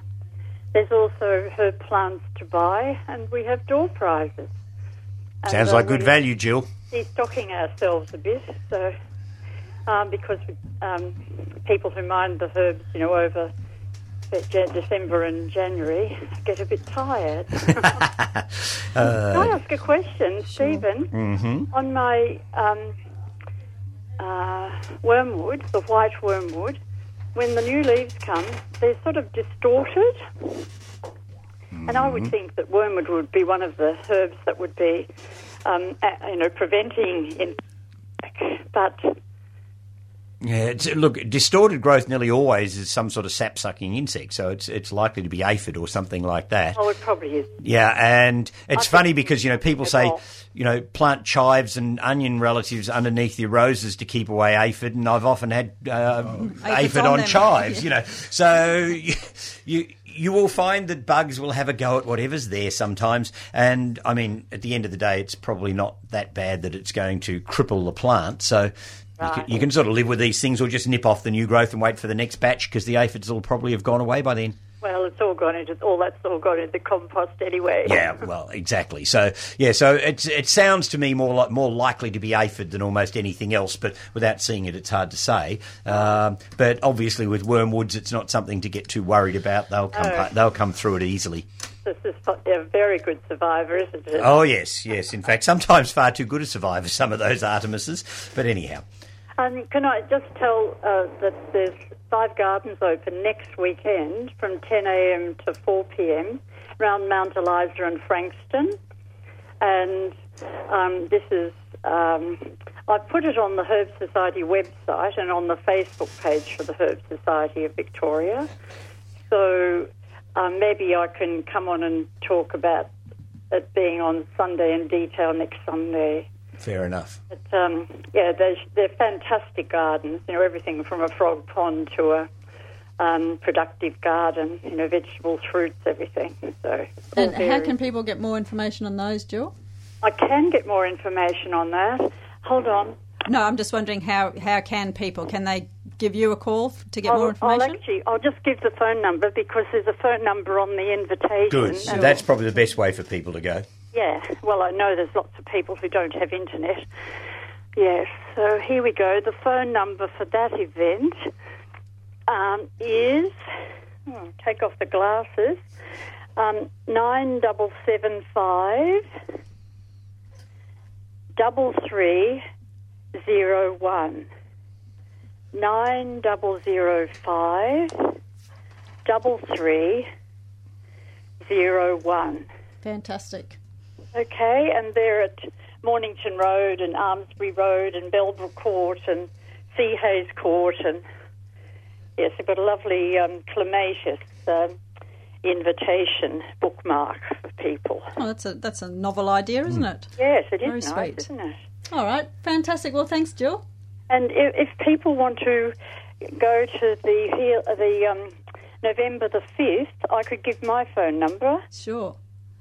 0478 652 223.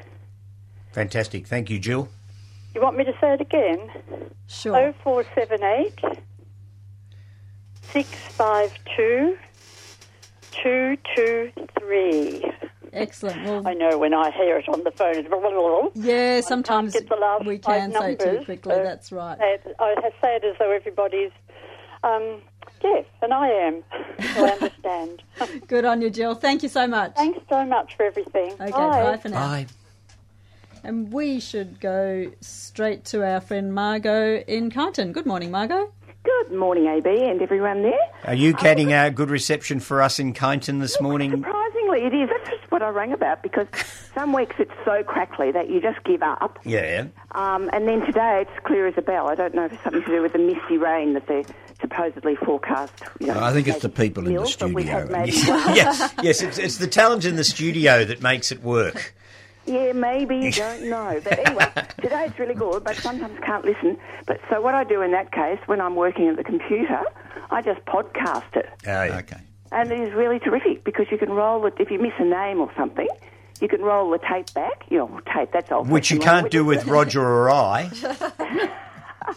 That's right. So, but you can, take down the spelling of a plant name or something, because you can just go back with the arrow on the computer, and it's terrific. You can listen to it again and again, should you wish. Fantastic. And what's happening in your garden, Margot? Oh, we are just, trying to keep water up to new plantings. At the moment, where we're living, we've planted over 100 trees, and probably the wrong year to do that. But we're trying. Guess you've got to get them in sometime, haven't you? Well, that's right. They're safer in the ground than in pots. But we've learned through experience that we plant and mulch straight away, and it's been terrific. Yeah. What have you put in? We've got 2 great big long native beds wrapped around old gum tree clumps.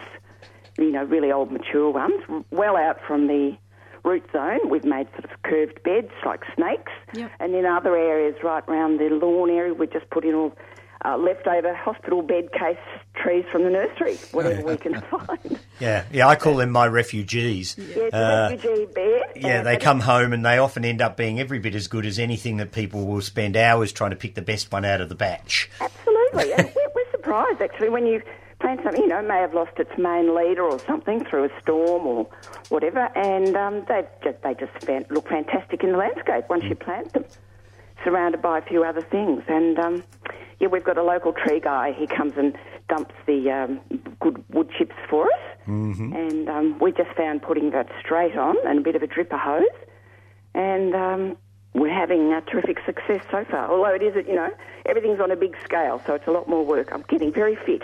Yeah, good. Well, good on you, Margot. Lovely to chat. Good, and just to remind everyone that, the podcast, way to go. Yep, fantastic. Thank you. Thanks, Margot. Bye for now. And we've had a caller off air from Catherine of East Melbourne, has a 15-year-old wisteria that is very healthy except that it has never flowered. It was pruned back a little last year and it's on a west-facing wall. That's a story you hear quite often, isn't it? If it's on a west-facing wall, then one would assume it's getting enough sunlight, although west-facing walls aren't always in full sun. Depends what's on the other side. Yeah, well, exactly. There can be a fence right there as well. Wisterias need good drainage, full sun, and regular pruning, because wisterias flower on spur wood like apples do.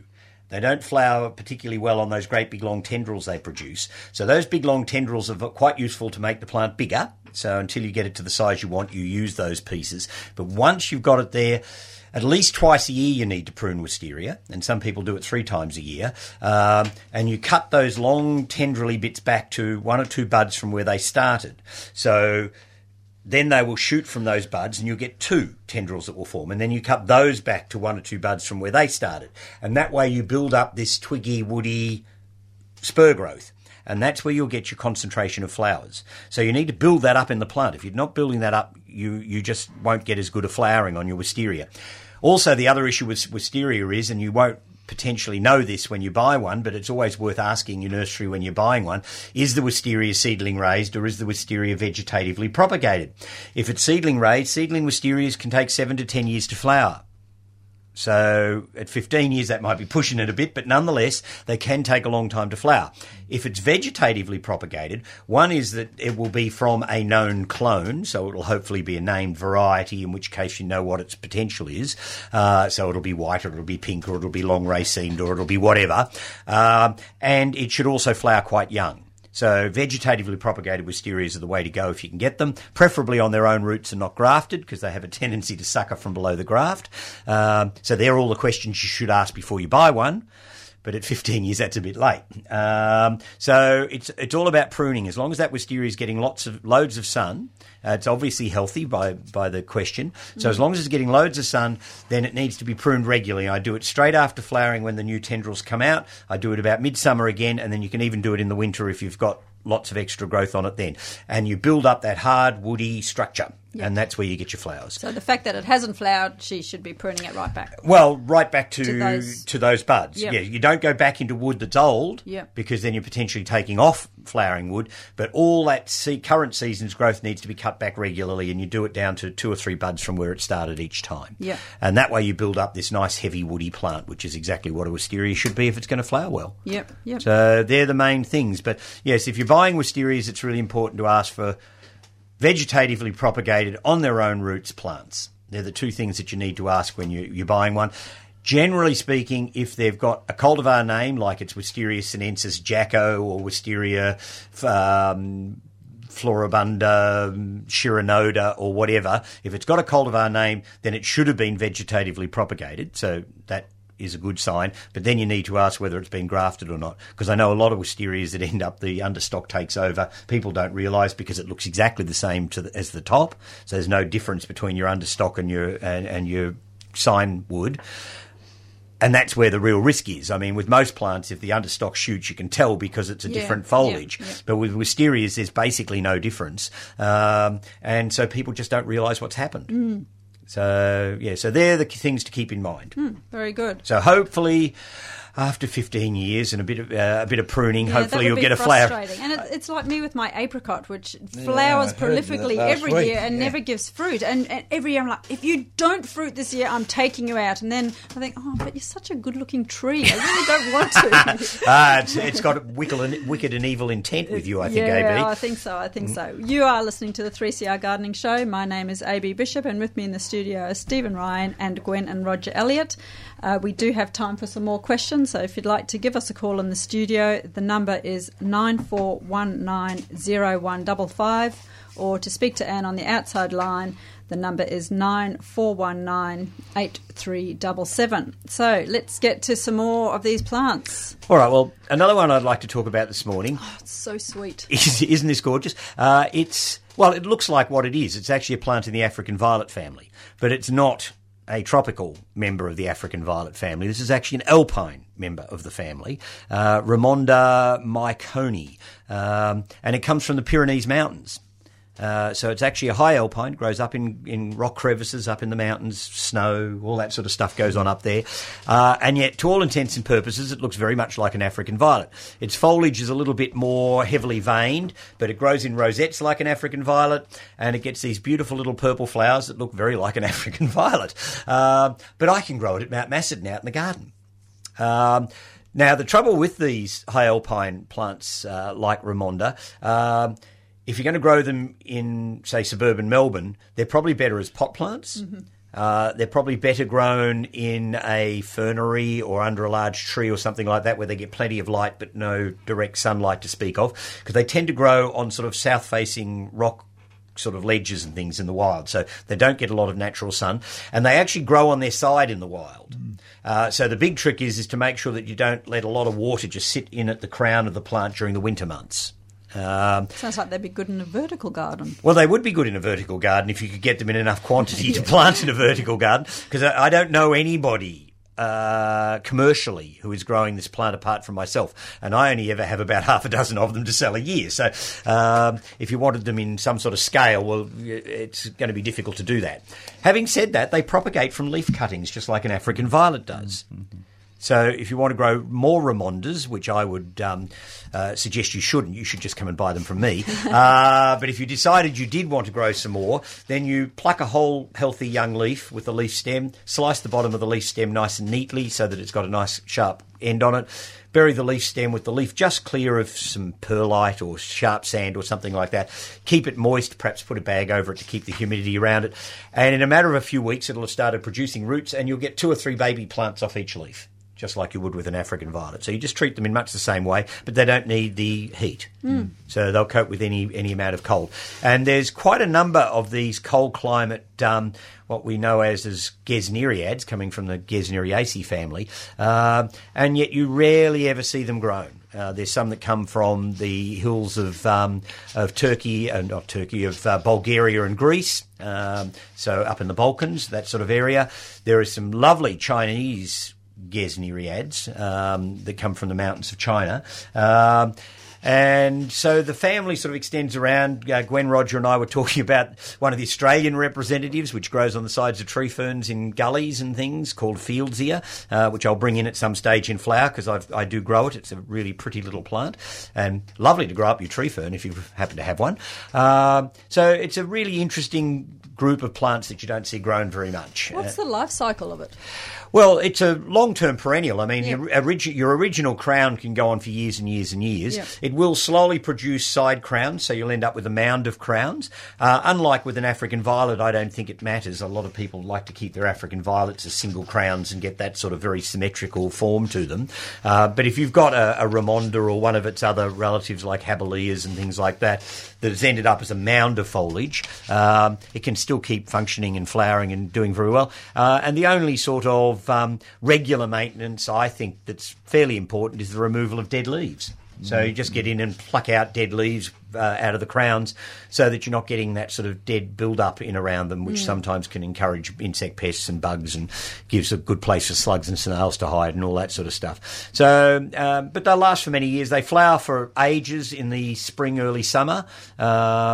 And they're not a hard plant to maintain, but probably as a pot plant would be the best way to grow most of these things. Yeah, and it'll just spread in the pot? Yeah, you'll end up, an individual crown could end up easily sort of, in the old measurements, about 7 or 8 inches across. Yeah. And then you'll produce side crowns. I've actually had a Ramonda in a big pot, which I divided a couple of years ago, and it was probably in a 12-inch pot, and it had completely covered the top of the pot, and got masses of these lovely mauve flowers. All I need now is the albino form, and I'll be happy. There's a lovely white one out there which I haven't been able to track down yet.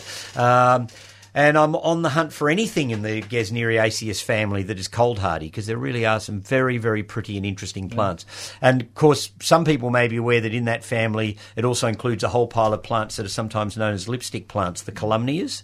And they have these amazing tubular red flowers. So they don't look anything like an African violet, but they're in the same family. And there's also a range of cold hardy plants that look more like that side of the family than the African violet side of the family. And I'm also on the hunt for those. In fact, I guess the Fieldsia is probably more on that side of the family, because it's got that sort of tubular flower instead of the flat open flower. Sounds like a fascinating family. It is. Well, there's cold hardy gloxinias. Yeah. You know, so there's different varieties in the Gloxinia group, and you think of them as these big sort of tropical hothouse things with those vast big flowers. I've got one that comes from Paraguay, Uruguay and Argentina, Syningia tubiflora, I think it's called, and it's a white-scented one. And all you have to do is make sure its tubers are kept dryish in the winter when it's dormant, and it's quite cold hardy. So, yeah, there's a lot of things in the African violet family that people aren't aware of. Yeah, gorgeous. All right, well, let's go to another caller. Let's go to John and Rosanna. Good morning, John. G'day. Stephen, I'm not going to ask you about lemon trees. Well, that's very kind of you. I've asked you a few times before about lemon trees. I thought I'd give you a break for once. No, I'm talking about, what do you call them, Iceland poppies, the things you were talking about before. We weren't talking about Iceland. No. What, I'm just trying to think. I've completely forgotten while I was waiting and I was listening to you. Not wanting to ask about hellebores? Yeah, hellebores. Oh, hellebores. Yes, of course. Yes. Now, Stephen, the problem is that along the side of my house, there's a very dry bed which had nothing growing in it for years. It used to have hydrangeas, but they're all gone, and it's just dead earth. Yeah. But there's hellebores that came from my old dad's garden, my late father's garden, and they've grown up through a crack between the bricks on the edge. Yes, as they will, yeah. And I'm just wondering, what would be the safest way to remove them, to replant them? Because I don't want them on the edge of the path. Break the bricks off. Well, I was going to say, are the bricks mortared or concrete? Yes, they are. I really want to get rid of the brick thing anyway. Well, then I'd start pulling the bricks out to expose the roots of the hellebores, and then I'd shift the hellebores in the winter. Yes, and what shall I do with them? How will I replant them just for the time being, sort of thing? When I do, will I put them in pots? Or No, I just plant them straight back into a prepared piece of garden bed. Yes, and prepared how? Lots of compost and leaf mould, and certainly not dry and dusty like you're talking about that bed being. But I'm surprised they survived so long. Well, they'll survive better in that sort of aspect because, in fact, the brickwork will keep their roots cool and there'll be moisture under the bricks. Yes. And so they'll be getting at the moisture there, whereas if they were up in the bed, they'd be dry and struggling. Yes. All right, well, thanks for your advice, because my good lady's been at me for several years now to do something about it. Oh, only several years? Oh, well, there you go. So wonder she's still a good lady. Well, she's not here at the moment, so I can say what I like. She's in Adelaide with our daughter and granddaughter. She'll podcast you later. You'll be in trouble. All right, Stephen, thank you again. Gwen would like to have a quick comment. Stephen, were you saying the best time to do it is winter? Yes. With hellebores, the best time to do it would be in the winter. I mean, if you do it now, you're going to break some roots and damage the plants a little bit. Yeah. And to lift them now, particularly with the hot weather coming on, is risky. But it's risky because I've got to break the bricks away from around them. Yeah, and you're going to do a bit of disturbing in this. So I really do think that I would leave it until the cool weather. And when I do it, should I moisten the ground, etc., around it if it's not already? Yeah. Look, it always is better to have moist ground if you're shifting something. Yeah, because it's incredibly dry. Yeah. So I would water the path, which sounds a bit odd, but yes, I would. Yeah, for sure. Yeah. Well, I'll try and get back to you another day, Stephen, with a lemon tree question. That's kind of you. Thank you. We have missed those, haven't we? Yeah, we have. Yes. Bye. Bye. Thank you. Oh, we've got quite a few calls. Everybody's awake now. Yeah, everyone's awake. So let's go to George and Nunawading. Good morning, George. Oh, good morning.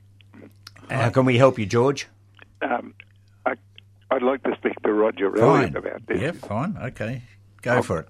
Good, thank you. Yeah. I've got a Valencia orange, and it's been a bit neglected for a couple of years. But one of the things I wanted to address you with is compost a fertiliser? To some degree. there'll be nutrients in compost. Maybe not very strong nutrients, but yeah, they're valuable.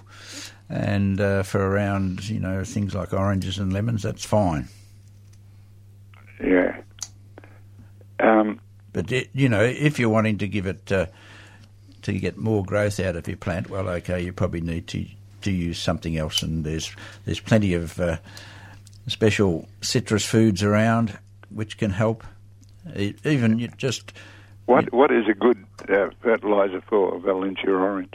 Well, any of the slow release fertilisers that that are marketed for that purpose are pretty good. So even just cow manure and things like that to put around too. Yeah, should be fine. Would it likely to be the problem with it as a lack of rainwater over recent years? Oh yeah, that can citrus be. trees like plenty of moisture. Yeah, they like moisture there for sure. Yeah. Yeah, it sounds like you might need to give it a few long drinks, George. Well, I've been doing that, and it doesn't seem to be responding. It's got a lot of little oranges on it, which they're not very big, and I used to get big oranges a couple of years ago. No, I'd say moisture. Do you need to just prune some of the foliage off the plant and let a bit more sunlight and that get through to it? Yeah, well, I've done that actually on adjacent plants that we were creating a bit of shade, and I've had them cut off and to give it more light. But it's a bit difficult to get up to the top of the plant for me now. I'm 85 years. And, okay. I'd like to prune it at the top and make a cup shape of the plant, but. Sometimes even by pruning off some of the branches that come down to the bottom, if you've got some branches that are down low and they tend to go up and fill the centre, even just to take a couple of those out down low, and you can just pull them through the plant so you don't have to climb up on ladders and things like that. You could do that. Yeah. I think what the general consensus here is more water, I think. Yeah. And making sure the water's getting down. Yeah. You can be saying you're watering well, but it may not be getting down through into the root system properly. So you may have to investigate using a wetting agent or finding some way of holding the water around the base of the plant until it soaks right down and doesn't just run off. What I've been doing, I've been digging holes, short holes, about probably 10 inches deep, and I've been put in about 15 of them along the drip line, and putting in some of the Rich Grow fertiliser that I bought and watering it in. Yeah, well, that should help. Yeah, that should help. But all these things take time, too, to start actually working on the plant, too. So you do have to be a bit patient if the plant has, in fact, struggled for it to start coming back into good vigour again. What is the expected life of such an orange tree? Long time. Yeah, they should outlast me, I reckon. Would you say 40 years? Yeah. Oh, yes, you should easily get 40 years out of a good citrus. Yep. Okay. Well, thank you very much. That's been very informative. Okay, because the root system of citrus plants can be very, very tight and dense. Especially near the surface. They're surface rooted, and but what you've done by getting out to the drip line, that can be beneficial. Yeah. Anyway, all right. See how you go. Okay, thank you. Thanks, George. Bye. Bye for now. All right, let's go straight to Lee in Kilsyth. Good morning, Lee. Good morning. How are you today? Oh, hi, Mum. Lee has been spelt differently. How are you? Oh, hello, Mum. Because you said that you weren't busy, I thought I'd make you busy. I've got a little fig tree, which my neighbour's a bit worried about, that the roots might go underneath the concrete of his driveway, and I really would like to move it, but it's got a little bit of fruit on at the moment. When is the best time to move it? When it doesn't have leaves. Yeah, I would move a fig in the winter. I might add, it's unlikely to cause any damage to a concrete driveway if it's a young fig tree for the next 20 to 30 years. And I think some people do get a little precious about their concrete driveways. I mean, it's, unless you're planting a really big tree really close to a driveway, and its trunk actually starts to lift and push the concrete, the roots of something growing under a driveway are not necessarily going to cause any issues. So I don't know. I would love to see the tree in situ to see whether I thought it was in fact an issue. It's only 3 foot high at the moment, and it was just a twig that I put in a couple of years ago. Yeah. Well, certainly at 3 feet high, it's not going to cause any problems. Okay. But even a fig tree at 10 or 15 feet tall is unlikely to be causing any problems. Oh, great! That's and it probably depends on how close it is to the driveway too. If you how far away from the driveway? About a foot. Yeah, so it's reasonably close. So, yes, in time it could cause issues, but it sounds selfish, but it's about whether it's going to cause any issues in the given span that you and your neighbour have. Yeah, well, not very long, hopefully. I hope they're not listening, Lee. No, me. Oh, you! I thought you were hoping the demise of your neighbours. We are the same age. But it's also suckering. Along where the roots are going, I can see all these suckers coming up. Yeah, well, figs will often do that. Yeah, you'll often get suckers come up. It's a good way to produce another fig. Oh, okay. So I don't have to worry about them. Not particularly, and not unless you want to remove them because it's growing too far. Right, okay. Thank you very much indeed. Oh, thanks for calling, Mum. That's a pleasure. And Oops, you just cut off, Mum. I just cut off, Mum. Naughty me. Oh, you'll regret that. Let's go to Anne in Whittlesea. Anne, you'll have to be quick because we don't have much time, unfortunately. All right, I will be. Thank you for taking the call. I've got several hop bushes, semi-trees really. I really enjoy their trunks, but I was wondering what some suggestions like woodlandy sort of plants to plant under them. Okay. So do they get much sunshine where they are? Are they not a lot. Not a lot? No. Okay.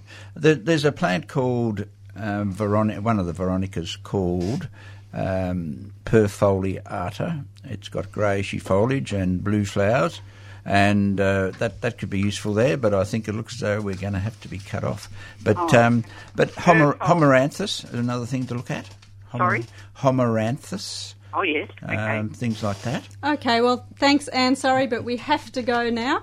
So I just need to wrap up everything. Thank you to Vicky and Anne for womaning the phones. Thanks to Stephen, Gwen and Roger for the lovely chat. And thanks to you, the listeners, for tuning in to the 3CR Gardening Show. Until the same time next week, bye for now. You've been listening to a 3CR podcast produced in the studios of independent community radio station 3CR in Melbourne, Australia. For more information, go to allthews.3cr.org.au.